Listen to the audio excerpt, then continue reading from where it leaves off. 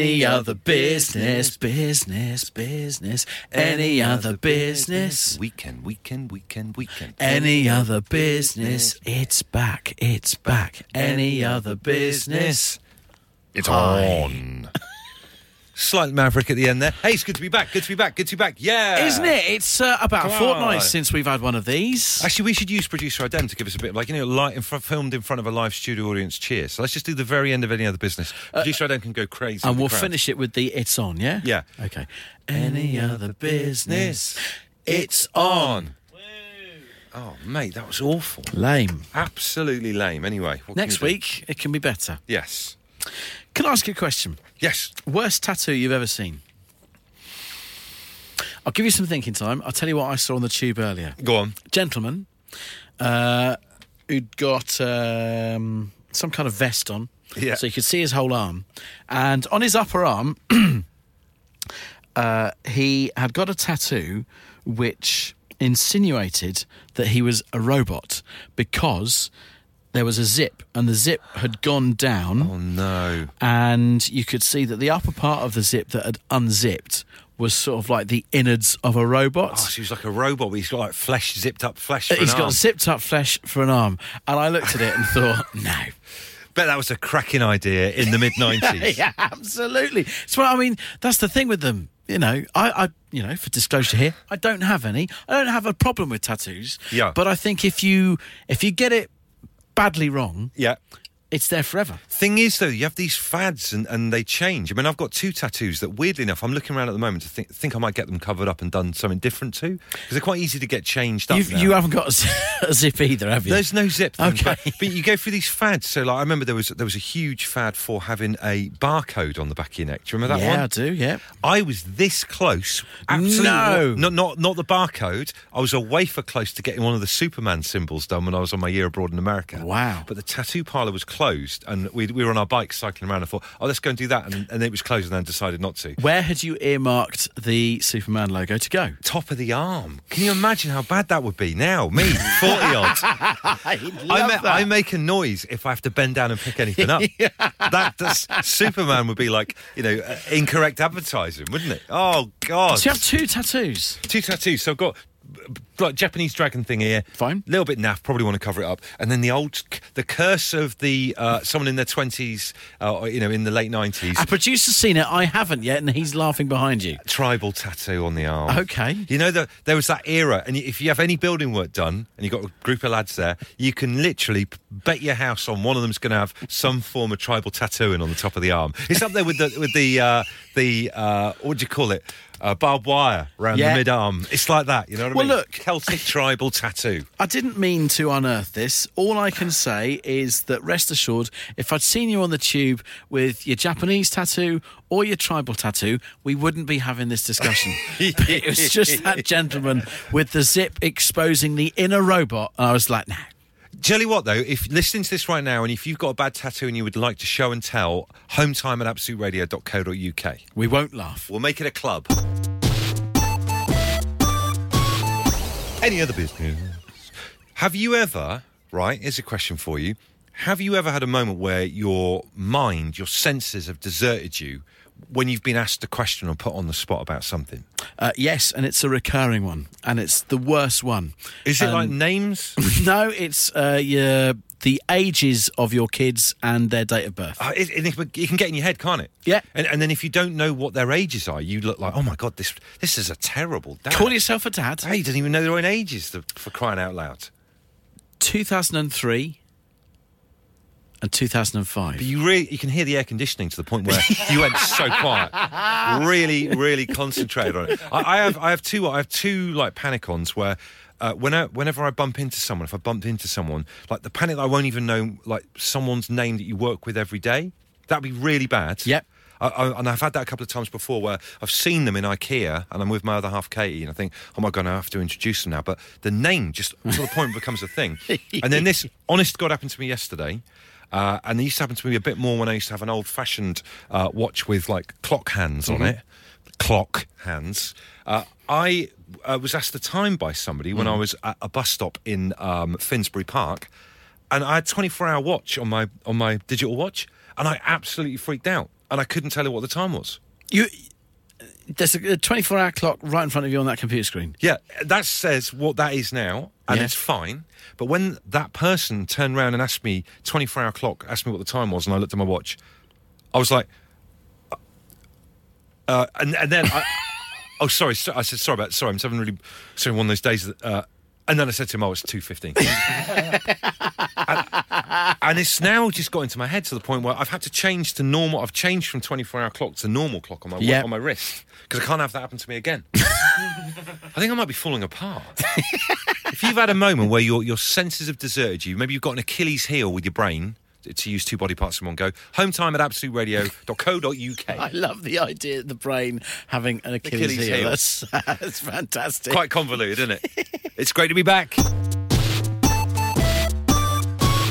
Any other business?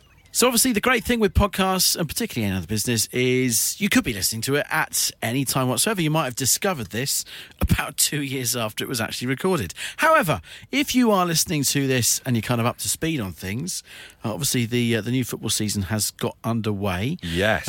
And today there is a little bit of a rush on to get your fantasy football teams done. I've been amused seeing Bush enter his team very quickly this afternoon. Have to say, your first squad's been pretty decent, but I was astonished to see the rules that you put on it yourself. Yep, no Liverpool players. I won't have any Liverpool players on my team, even if it puts me in the bottom half of the table or worse. And in the case of fantasy football, when no Liverpool players means you're not selecting Mohamed Salah, then you are somewhat up against it. I am. What's your view? I mean, obviously you aren't that keen on Spurs. Would you have Harry Kane up front for you? Could you do that? No. Exactly. So have you got a no Spurs rule for you? I don't have a no Spurs rule, but I don't happen to have any... Actually, no.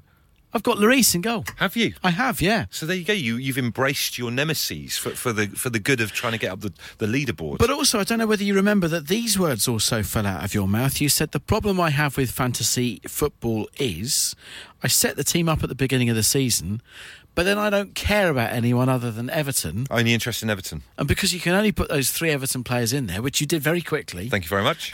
I didn't realise there was a maximum. I was kept clicking going, what? The problem is, right, and I've said this before, I'm not a football fan, I'm an Everton fan. And that's probably got more meanings. The more you read into that, the more that unravels. But I'm not interested. I've got Kyle Walker in my team because I've had to put some other defenders in along with Luca Digne from Everton.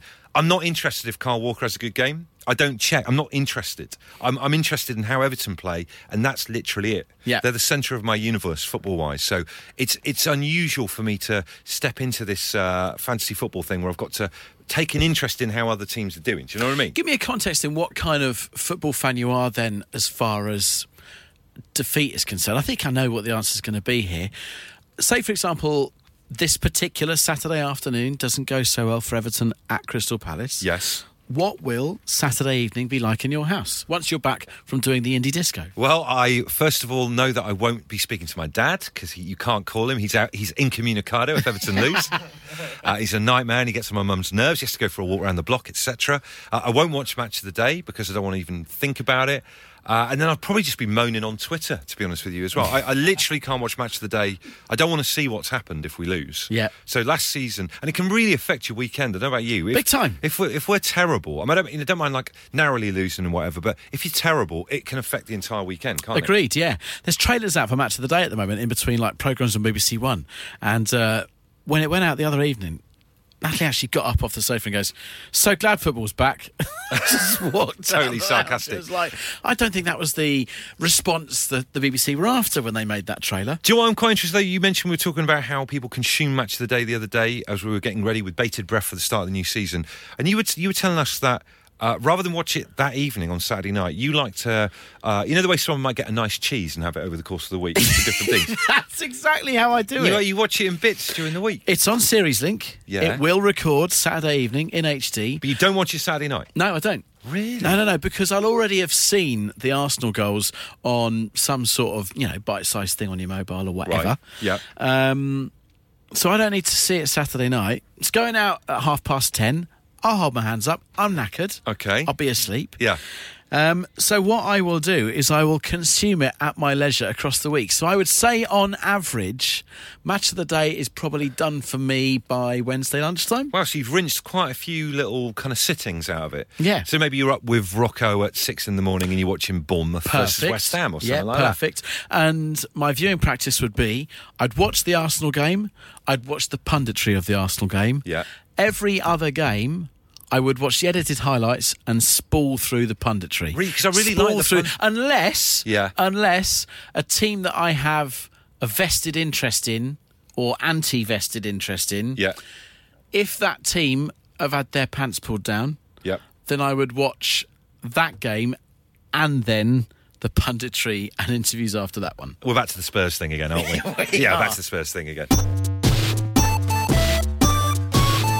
Just one thing I just want to just mention on this first podcast back, first Any Other Business back for the new term. There's something a listener sent us a tweet of that is stuck with me to the point where I sometimes think about it when I'm trying to get to sleep at night. Mm-hmm. And I feel like we need it in our lives. Do you remember, I can't remember what the listener's name was, but they sent us in a little video of the fact they've got a bin where you move, they put their hand over the top of the bin and it opens. That is your Brabantia. Is that what that is? Yeah, they make that. I can't, of all the technologies and all the things that are going on at the moment and some of the brilliant tech that we've got in this world, that for me, I can't stop thinking about it.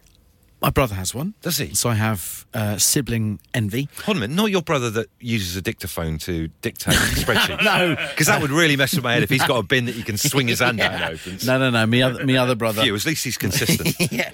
But also, my next door neighbours have one. And they use it only for the litter that comes from their cats. So when I go and feed their cats when they're away or on holiday, Yeah.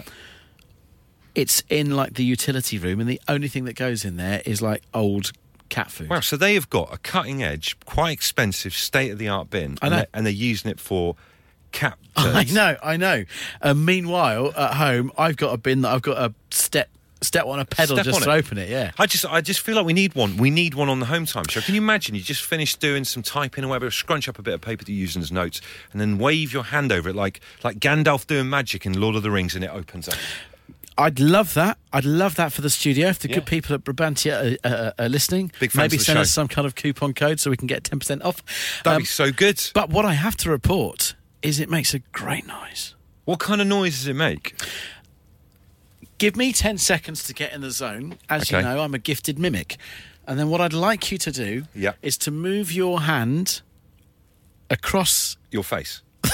across you can be the bin. an invisible radar, Okay. and I will mimic the sound it makes, all right? Okay, folks. Maybe you want to, if you're listening to this right now and you really want to get into the zone with it, close your eyes and imagine I'm in the utility room. Turn up your podcast because it's going to happen in 5 seconds. 5, 4, 3, 2.